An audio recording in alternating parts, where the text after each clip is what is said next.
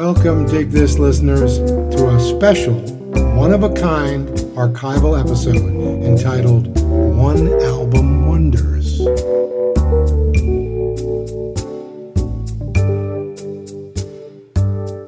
So what we're doing today, kids, is a Mez idea, and the Mighty Mez. My name is Rich Buckland, by the way, and as you know, my partner, the Mighty Mez, Bill Mesnick. We are the Splendid Bohemians, and we are pleased to be with you once again for another episode of Dig This.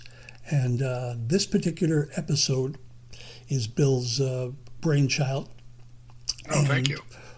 I think it's a beaut, and we are going to be talking about one-hit albums, one album wonders. One album wonders. And we went through a variety of artists we thought would fill the criteria for this topic, and settled upon four that we believe you will find immensely interesting.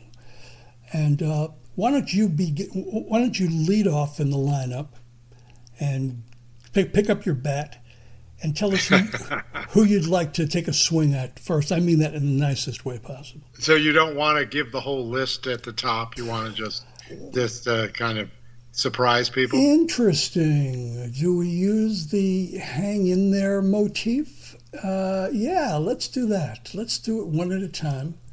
And okay, all right. Let's test the loyalty of these listeners. Okay. Let's see. Well, let's start off with David Foreman, F-O-R-M-A-N, who released an album in 1976, the bicentennial year, called David Foreman. And this is an interesting guy. I guess the whole genesis of the idea came when I was, doing my usual foraging in Amoeba, and in the 99-cent album rack, they were displaying this David Foreman record, and I thought, David Foreman, I've heard this name before. Where did I hear this name? And it just sort of popped into my brain that I remembered hearing, maybe it was in Mojo magazine or somewhere, where they were talking about buried treasures, albums that were long forgotten that people loved. And so I took it home, I listened to it, and then I started kind of poking around the internet. And indeed, David Foreman, when this album came out, Dave Marsh in Rolling Stone, October 7th, 1976, said Foreman's style is rooted in soul singers like Barbara Lewis, Curtis Mayfield, and Smokey Robinson. Adult pop singers and writers. Foreman's not just a brilliant lyricist. His melodies are fine, and he's an arresting, if derivative and occasionally uncertain vocalist. No matter what the verdict of the charts may be, David Foreman is an artistic success. And I thought, oh, yes, that's right. They were raving about him. And then he disappeared like a stone in the water. The record flopped. So he had been originally discovered by Paul Nelson, the critic and A&R man at Mercury Records. But they didn't want to produce him. So Clive Davis and Arista scooped him up. And the album tanked, and Clive didn't release a second. And I think then, of course, he went away and wrote jingles, and then he's still working today in Jersey and the environments around there in a doo-wop group called Little Isidore and the Inquisitors. Right. So that's a capsule of what I know, but there's more. But let me hear your take on this. Well, my recollection is picking it up as a result of the Rolling Stone review, which, in retrospect, I think I think, was overwhelmingly praised David Foreman for, while admitting the derivative nature. And it was the derivative nature that I heard first and not the original content.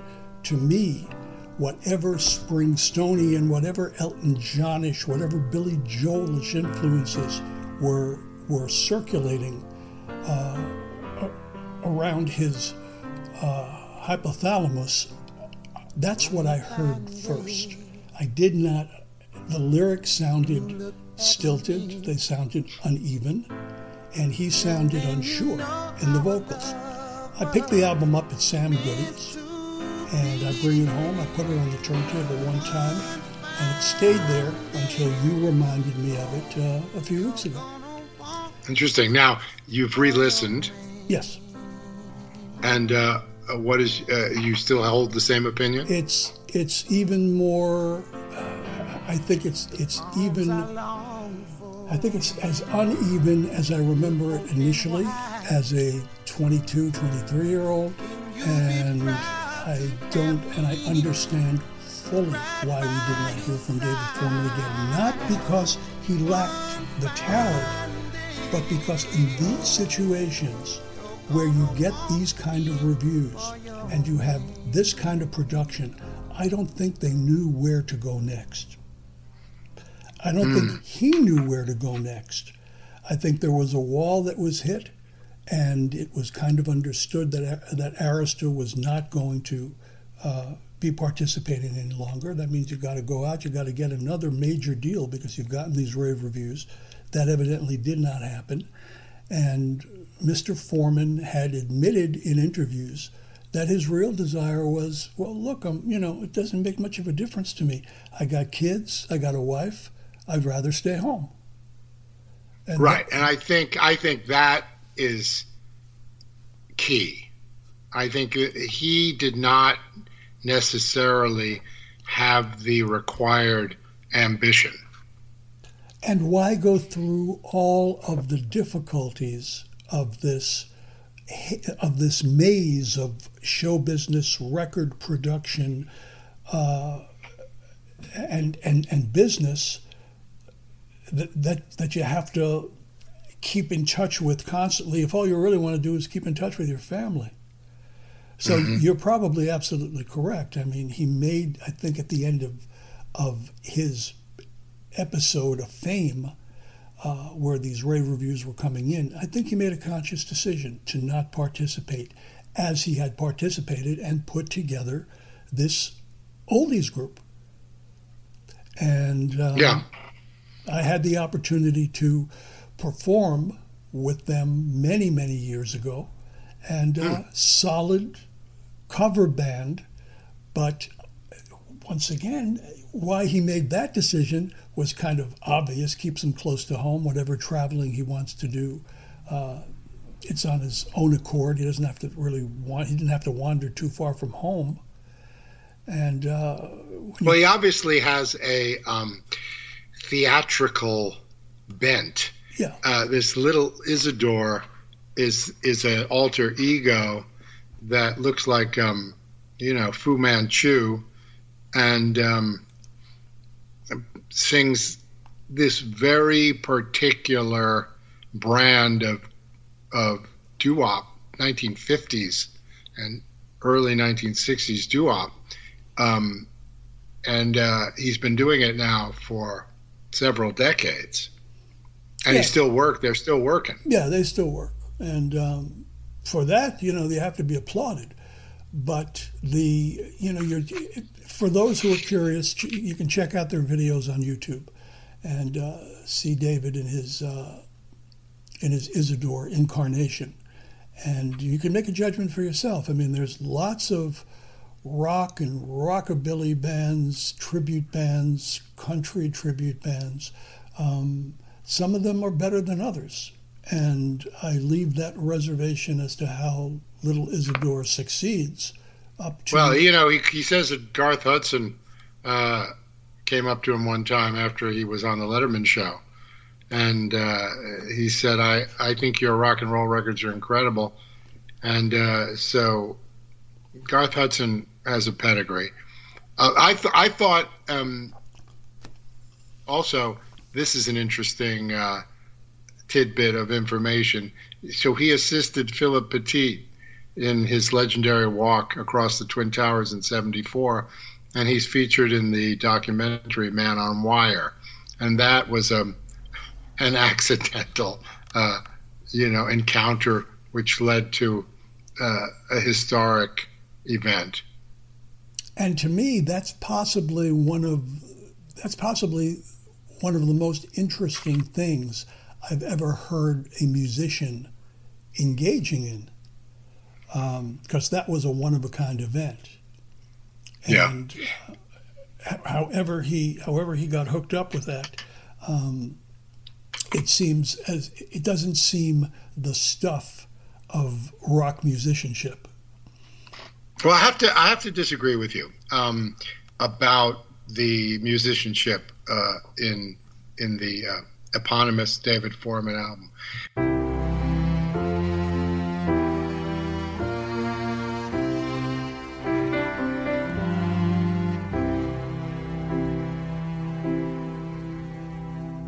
Rum and a woman in a one-night stand, anchoring easy in no man's land. Walking out in the pouring rain, Hong Kong harbor, snowing cocaine. Anyway, it's all the same, nothing new except the name. Lonesome sailor home from sea, drinking smoky China tea. I've been listening to it, and there are a couple of cuts that I find very moving. It's very romantic. It's lush. It was produced by Joel Dorn with a small but really tasteful ensemble. So some strings. It's mostly piano based. It's interesting that he covers One Fine Day, and that's sweet. But I really like his voice. I love the. It's interesting. The lyrics can be interpreted as stilted, or I think he was trying for something original, and he had a way of juxtaposing these sort of epic themes with simple early style rock and roll, and mostly on the ballad side. But cuts like Rosalie, where the Vietnam vet comes back and he's looking for a place to land, I found that moving. So the song Smoky China Tea. It wasn't stupid, You might call it stilted, but it was it exuded intelligence and yearning. So I think it's worth listening to. And I agree. My perception is quite possibly distorted in some fashion from the early comparisons and then the length of time between listens. And it's not as simple. I might listen to it a third time and discover something in there that I'm overlooking. See, I think you got to take it on its own terms. You can't compare it to Springsteen, although it was compared to Springsteen. Springsteen style romanticism. And of course, Springsteen also firmly rooted in those early rock and roll records. So they did have some confluence there, but he was trying for some, it's more, I don't know. It's not Elton John. It's not, although it's piano based, it may be more Jim Steinman. It's funny that you mentioned Steinman, and Steinman comes from a tradition of the big rock Broadway show. Yes, and I think that David Foreman has this theatricality as well. Yes, and there's something Broadway about it to me. There's something about the performances that I can imagine myself sitting not in an auditorium, a Fillmore, or the Bottom Line where David Foreman did appear, but I imagine it more in a Broadway theater, surrounded by some storylines. Yes, exactly. And what Meatloaf was able to do. Now, Meatloaf was a huge success on Bat Out of Hell, and those operatic, string supported mini operas. And Springsteen, he did the same thing with Jungle Land and some other opuses like that. So, yes, they come out of similar traditions. And David Foreman, for whatever reason, didn't have the desire to suffer for his art. When the thing tanked, he was like, okay, I'm not going to beat my head against the wall, and I'm going to stay with my family and, stick close to home. And so the ambitions got a lot smaller. Yeah, and I think you have to truly be quite dedicated to the prospect of success. I mean, it goes for anything, but in this particular instance, I think there were pressures that he didn't want to have to live up to certain expectations. Everything that you are stating is absolutely true. And my discomfort with the recording does not lessen its merit. I mean, I'm just stating from my experience with it, something was eclipsing Foreman himself, wherein with the Steinman and Meatloaf performances of 2 years later, but they were doing these Broadway shows, Meatloaf and Steinman, 2-3 years earlier, so they were working this all out. I don't know what Foreman was doing prior to this. Yeah, Meatloaf was in Rocky Horror Show, some other things. So he was in preparation for this Bat Out of Hell success, and the songs. No one expected Steinman to be coming up with these compositions, but because that's really where the whole thing lies. It says here that I guess along with his jingle writing, he's done soundtracks for How the Grinch Stole Christmas and Revolutionary Road. So he's doing okay. He's he's definitely making a good living. But I'd be curious to know, because the second album featured the lineup of Ry Cooder, Tim Drummond, and Jim Keltner, and it never saw the light of day. I'd be curious to hear that.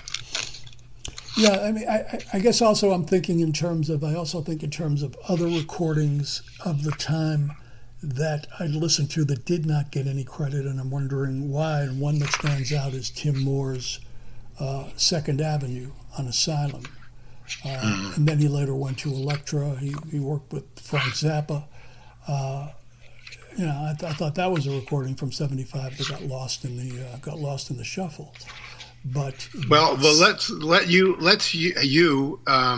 pick one of your one album wonders. Well, I have to go with a record that captured me from the very first time that I heard it, and I still listen to on a very regular basis. It's a Elektra recording during that same period of Love's Forever Changes and The Doors and that remarkable Elektra Records period, right after their folk boom. And the name of the band is Clear Light.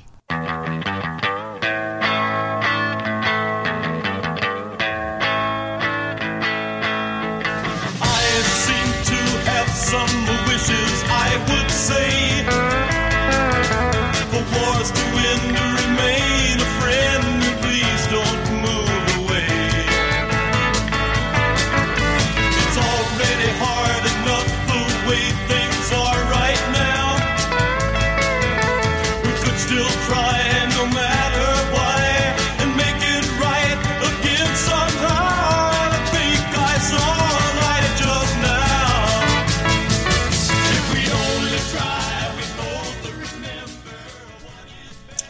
Clear Light. Clear, Originally the Brain Train. The Brain Train. A fascinating record because its efforts to combine the psychedelic with folk, with country, with what seemingly are stirrings of heavy metal beginnings. Some thought the record was all over the place, but I thought it was very well defined. Produced by Paul Rothchild, who also produced The Doors and Love. Right, and you can hear those influences in there. You can hear those. Oh, totally, yes. And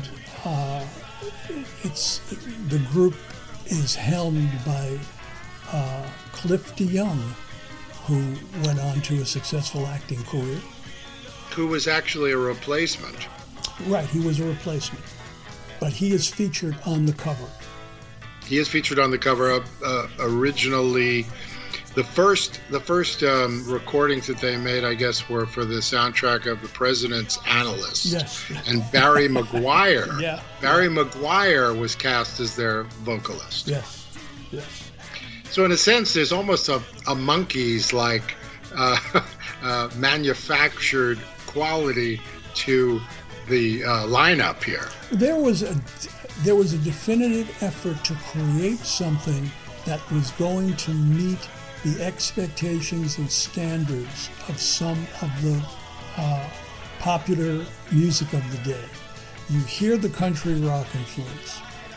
You hear the psychedelic influence. You hear almost an Iron Butterfly influence. You hear Rothchild utilizing bass and acoustic guitar as he had used it so successfully with Arthur Lee and Forever Changes. Yes, I have to agree with you. And in agreeing with you, I also state that what became the Monkees and those Voice and Heart songs and those recordings are still treasures in my estimation. So sometimes absolutely, the Monkees have gained in stature over the decades. Yeah, and Dolenz and Nesmith are going out together on tour this year. Mike Nesmith had suffered some health problems, but now Mickey and Mike are going back out on tour. Peter, I understand, is quite ill. And Mickey, of course, and Davey passed away. But yeah, sometimes the manufacturing of this stuff succeeds. Now, in Jan and Dean's case, it did not. They were the original idea for that half hour.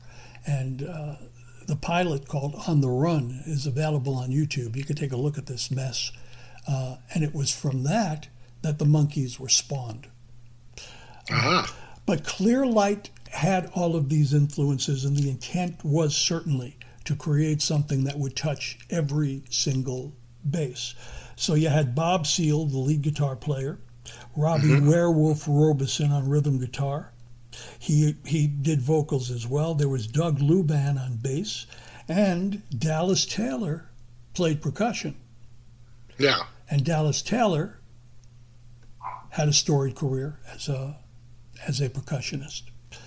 What I found interesting also about them is that Elektra promoted them as having double drumming, meaning that there were two percussionists in the band. And when I indeed saw them live at the Gaslight, they opened for the Electric Flag and James Cotton. Just think to yourself, the Electric Flag, James Cotton, Clear Light, with two drummers on that stage. And they sounded remarkable in that little room. And Well, the Dead also had two drummers. Yes, but this was promoted as being an inventive event that one has not actually seen before. I don't know how early on were the Dead playing with two percussionists. Do you know? Not sure, yeah. But probably around the same time. Around the same time, because it makes sense that they'd borrow from here and they would borrow from there, and And I believe the Allman Brothers had two percussionists. I mean, there was one guy on congas and one guy on the drums.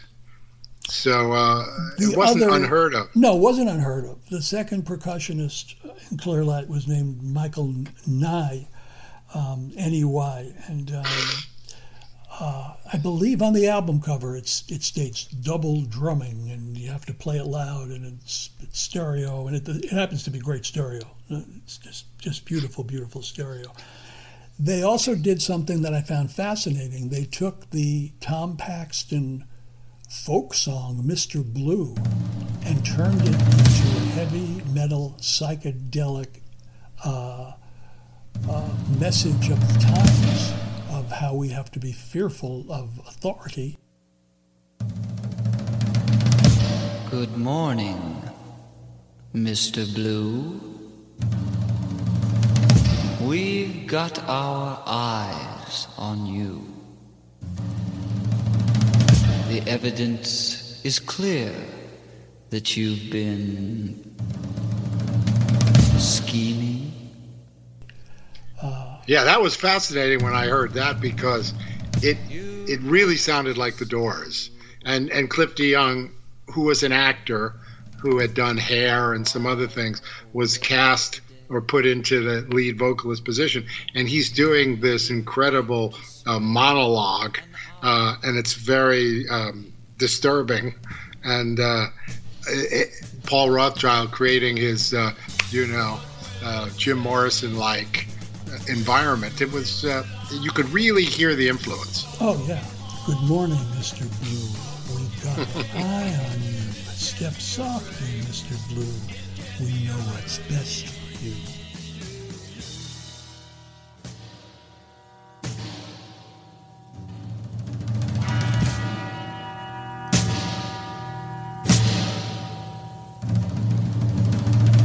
Step softly, Mr. Blue. We know what's best for you. We know where your precious dreams will take you.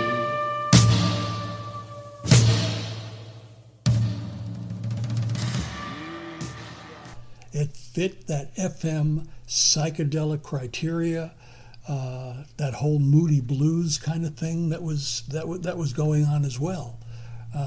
It just fit into that playlist.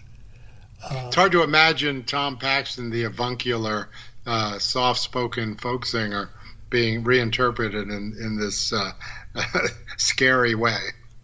Well, it's brilliant, because when you take what the song is referencing, what it is about, and it's just as important today as it was then, about how we have to be so careful of the authority that attempts to impose itself upon us. It was made into this schizophrenic sound with this alarm going off, this warning. And that's what those guitars sound like in the track. They sound like these sirens, these warnings of an apocalyptic event to come. And little did we know that, the worst was still yet to happen with Vietnam at that particular time.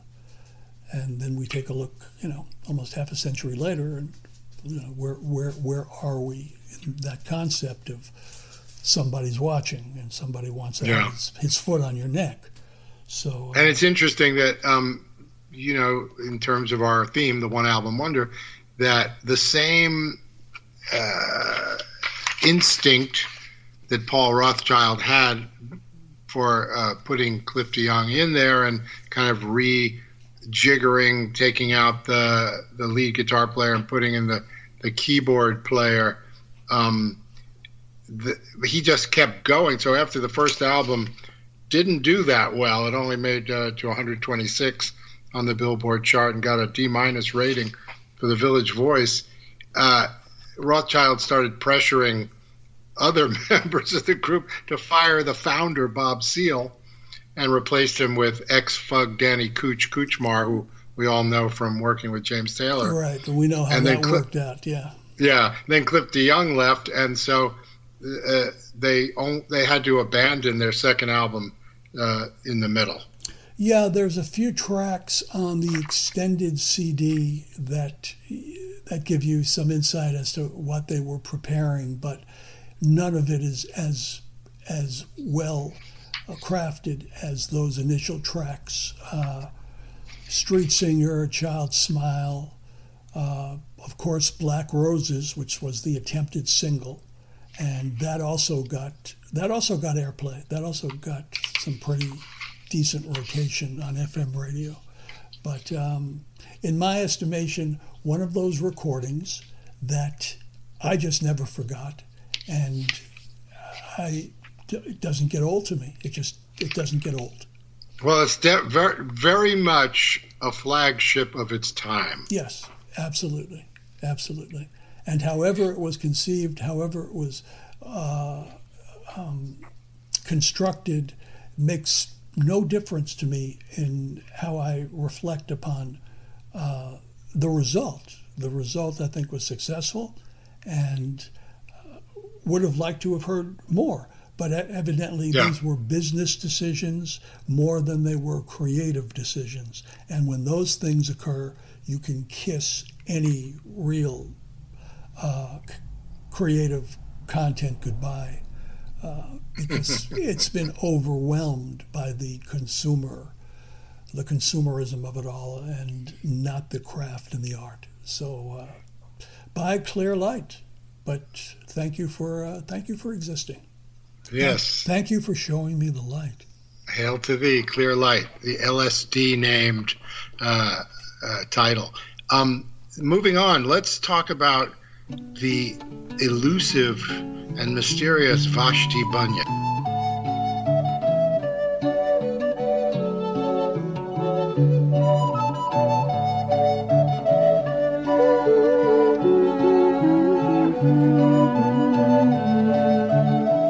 Just another diamond day, just a blade of grass, just another bale of hay, and the horses pass. La la la la la la la la la la la la.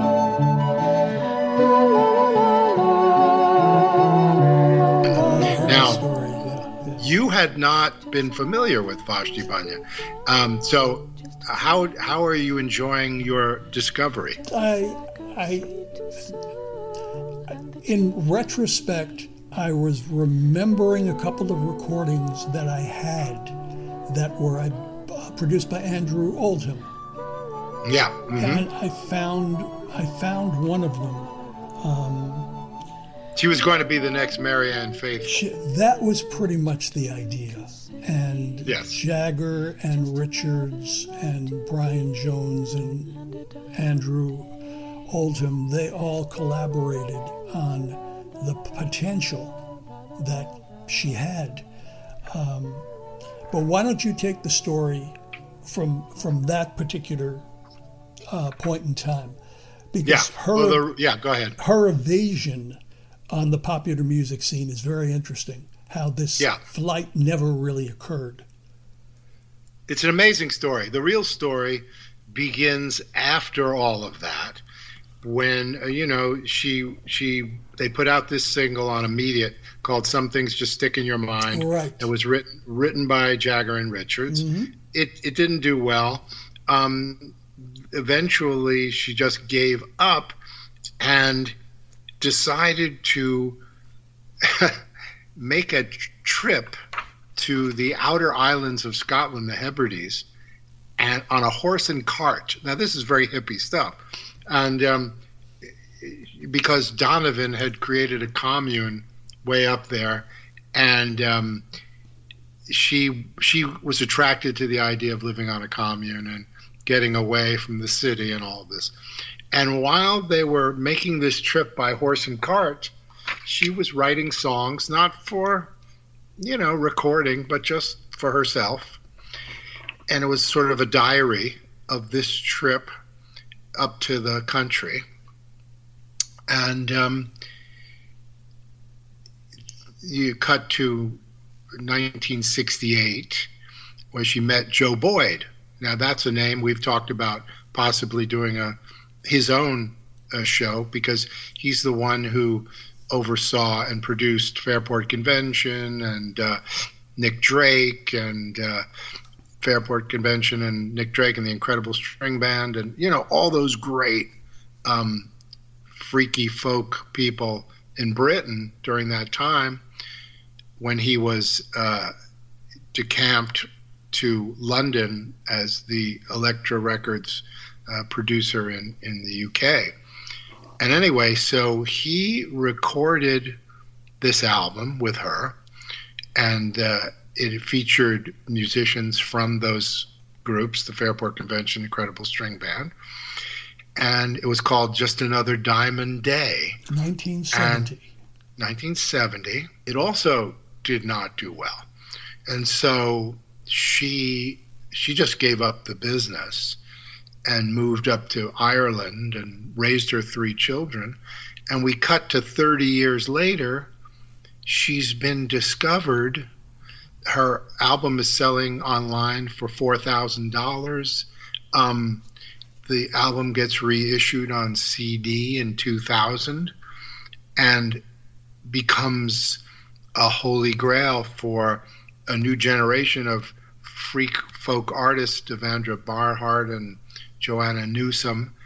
And here she is now in her 70s and finally successful after 30 years of, just hiding away.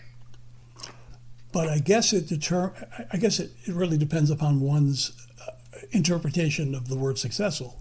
Of course. Because I'm still willing to bet that the majority of music frequenters are not familiar with Vashti Bunyan, even who are of our age and our experience with the music. Of course, and this goes for practically anybody you want to name, because the thoughts that inhabit our brain, I don't think are shared by the majority of people. But right. they have been. Her songs have been used for commercials recently as well. T-Mobile, Reebok. She's done the soundtrack for True Detective. So. Yes, she's successful in terms of a recognition from a particular section of musical aficionados and people who could actually put some money in her bank account. So, and she's out there performing, and I think she's very happy that, at this late age, she's become appreciated. Which season of True Detective was her music contained in? I'm not sure. It says in 2014 as part of the soundtrack for the TV series True Detective. Then it was on the first season. So probably, yeah. That means T-Bone Burnett, who was in charge of the music for that program, and includes some wonderful music. He made a conscious decision to use her. And yes. Yeah, that certainly meant some exposure and some money. And that makes sense because he knows what he's doing. Yeah, I was just going to say he's genius in so many ways, and for him to place these songs in your consciousness while you're watching a program, so many times you're Googling to find out what these songs are. But I just love this record. I've listened to it a lot. It just is so soothing and so evocative of the mystery of the environment in which she was writing, and it's timeless, I think. And I think that this is I have to agree with you 100%. We're getting like Siskel and Ebert on this episode. I have to agree with you 100%. Let me tell you, in this production, the scenery was delicious, and these actors were on fire. I got a sense that everything, all the equipment was functioning properly, all the spiritual nature was in bloom, and all of the sensations that I hoped to have received from the David Foreman album, I receive with the Vashti Bunyan album. Oh, good. I'm glad. And maybe that's, for me, the difference, a key of actual emotion and originality, where that's the derivative part of the David Foreman concept that threw me, and I guess still throws me. But with this particular recording, yes, quite a gift.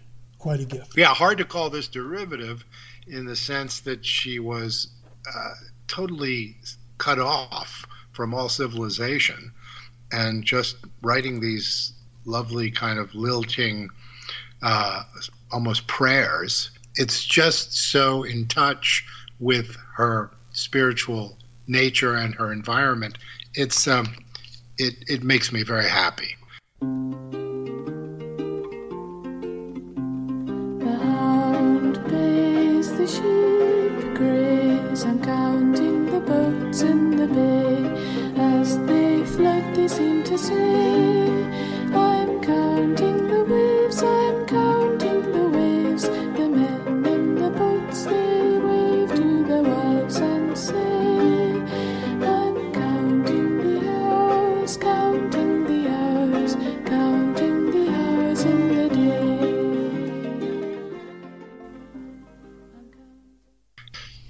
Okay, take us home. Take us home. Number 4. Number 4 is not going to be too tough to or too long a story, because there's not much that is really known. And you found out more about this cat than I had been able to discover previously, because he had disappeared seemingly from any music scene. But I worked my ass off, man. I Googled for hours, following every rabbit hole. This guy is, you talk about obscure. This guy is obscure. This is a gentleman named Bruce McKay.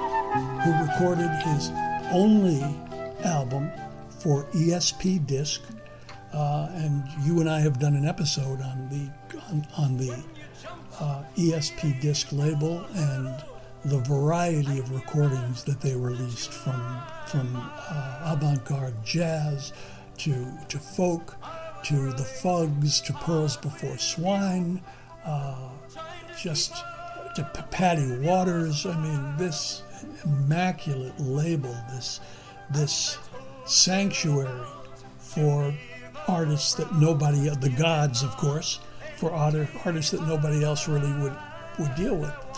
And Bruce McKay made this record, and I remember having picked it up strictly due to the cover. As so many of those ESP disc covers, the cover captured me. And it's an interesting cover. What is that thing that's on that roundish thing that's on the side of it's like a sand dune, and then is it a rock? What is it? It's a rock. It appears to be the ocean coming in. It can or it could be interpreted as a sand dune, and it is a rock and a line leading from where the rock has evidently been moved. Yeah. Have you thought about the symbolism of that? Well, it's the simplicity, and because there is an ancient prayer on the cover of the album. Old Shing has nothing in this world. He sits in emptiness, and his emptiness reverberates in emptiness. I'm paraphrasing, but basically that is the idea. It's breaking everything down to its most simplistic component. So I got that immediately, and from the moment I placed it on the turntable, there was something about it that just took me away. And once again, this is another recording that I'll listen to every year without fail. And there are tunes on there that have inescapably stayed with me, like Feet of Clay, Half-Masted Schooner, and the very last track, which for some reason is not included on the CD version but is only on the album version, called So Simple It Seems. I just found Bruce McKay, and also the picture on the back of the album, he and his girlfriend Tanya, looking like East Village waifs. Yes. It's just he looks like he hasn't eaten in two months. She looks like she's not eating with him for reasons that probably have nothing to do with fasting. And it turns out Bruce McKay is from Canada. Right. He was part of, he's from Quebec, and he's part of that McGill scene that Leonard Cohen came out of. And like I said, I found very little online. Most of the information is the fact that he and Tanya became filmmakers. Her in particular became an award-winning filmmaker after they split up. But there's a thing here. He played in Winnipeg, featured on the same show called Through the Eyes of Tomorrow, that also featured Joni Mitchell. And so Joni Mitchell is featured with singer-composer Bruce McKay and Mark Stone and the Edmonton group, The Loving Sound. But like I said, most of what you find is his IMDb page, where he was a director and composer of documentary films mostly. And that's it. And, there are so many. Bruce McKay is a common name. So there are a lot of Bruce McKays. There was a guy who was a singer, actor, who appeared regularly on Broadway named Bruce McKay. And I sort of followed that rabbit hole for a while and found out that wasn't him. But yeah, he is a Canadian filmmaker. I think he's still alive. Tanya has passed on, unfortunately. And this was one album, released in 1967 and reissued in CD as Midnight Minstrel. Yes, Midnight Minstrel. And that's only seven songs on the CD. And no, actually, well, this is interesting because I'm looking at a copy here that is different from the original copy. So it's not the ESP disc copy, but they did delete So Simple It Seems. So the tunes are Misty-Eyed Shores of Morning. Once again, this spiritual feel. And like Leonard Cohen, he likes to tell stories. He likes to tell stories about women. And he sings about Geneva Brown. And he sings about the Girl of Stone and Feet of Clay. And I think he actually, when he was doing his films, he made a film of one of his songs called Half-Masted Schooner. And so he actually did the film and used the song as the soundtrack. And the recording features all of these ESP disc musicians that you've heard on the Fugs recordings and that were used as sidemen on other recordings. So it has that familiar ESP disc, almost improvised at times, sloppy at times feel. And I always appreciated that about the ESP disc recordings. Well, have you read the commentary by Richie Unterberger? No, I have not. He did not like it. So, most people that I've spoken to don't like it at all. Yeah, shall I read you some of that? Oh, yeah, please. He's a pretty interesting cat. Okay, he said, Bruce McKay's self-titled LP combined elements of Bob Dylan and the free associative rambling wordplay, Tim Buckley and the reverberated guitar lines, Donovan and the aforementioned Pearls Before Swine, without adding up to anything substantial. The long-winded songs tend to drift along interminably without enough melodic interest and lyrical insight to spark, let alone maintain interest. So, yeah, that's pretty rude. Oh, he was vicious. Yeah, that's just vicious. That's just downright vicious. I don't think he was willing to pay any attention to it. How dare he denigrate your inspiration? Well, no, I can understand hearing all of the influences that he's citing in there. They are in there, but they're not in there as the dictating factor. They are in there as everyone has some influence. They're in there, and I'm not meaning to compare, but But you could make that same argument for David Foreman.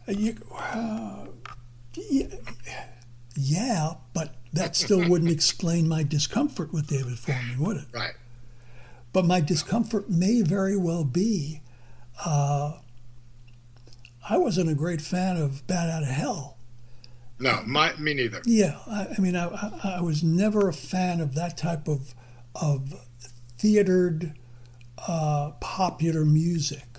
But like I said, the emotion, the yearning, when I was listening to it recently, that's what connected me. I thought there's a lot of emotion there. But anyway, let's finish up Bruce McKay, and then we'll sign off. We've spoken a bit. Well, ultimately, Bruce McKay, there's not more to be said. I mean, if one wants to look up these tracks on YouTube, purchase the CD, I would suggest that it's a worthy listen for reasons that someone interested in a combination of folk and rock and jazz could particularly appreciate with these ESP disc yearnings. And it's the ESP disc yearnings, their attempts to create something that always captured me. And the Bruce McKay, as the Fugs, as Randy Burns, as Patty Waters, did not fail to do that. So it's another ESP disc recording of great consequence to me. And if you're a fan of ESP disc, if you're a fan of that label, you'll appreciate Mr. McKay. But as you said, Bill, trying to find any information on the man, you can pretty well forget about it. I've been trying for years, and you just gave it the best effort that you could, and you came up with more than I did. Thank you so much for presenting this opportunity to talk about these four artists.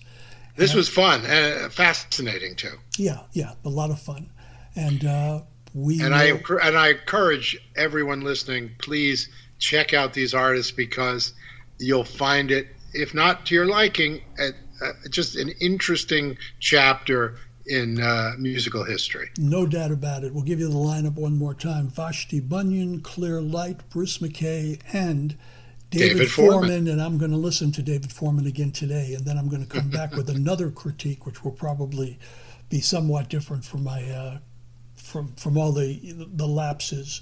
Well, stay true to yourself, man. No. I'm always willing to give, when you and I discuss something and we have some deviation in appreciation, I always go back and I try to give it another, as I did with the Dion record that you were so crazy about, and then I played it like 28 times after not being able to listen to it once. So you have an influence on me as well, Mez. All right. All right, my friend. I thank you so much. And this is Rich Buckland, Bill Mesnick, and we are going to say goodbye to you and thank you until next time. The Splendid Bohemians bid you farewell. And bye, everybody. Bye, everybody.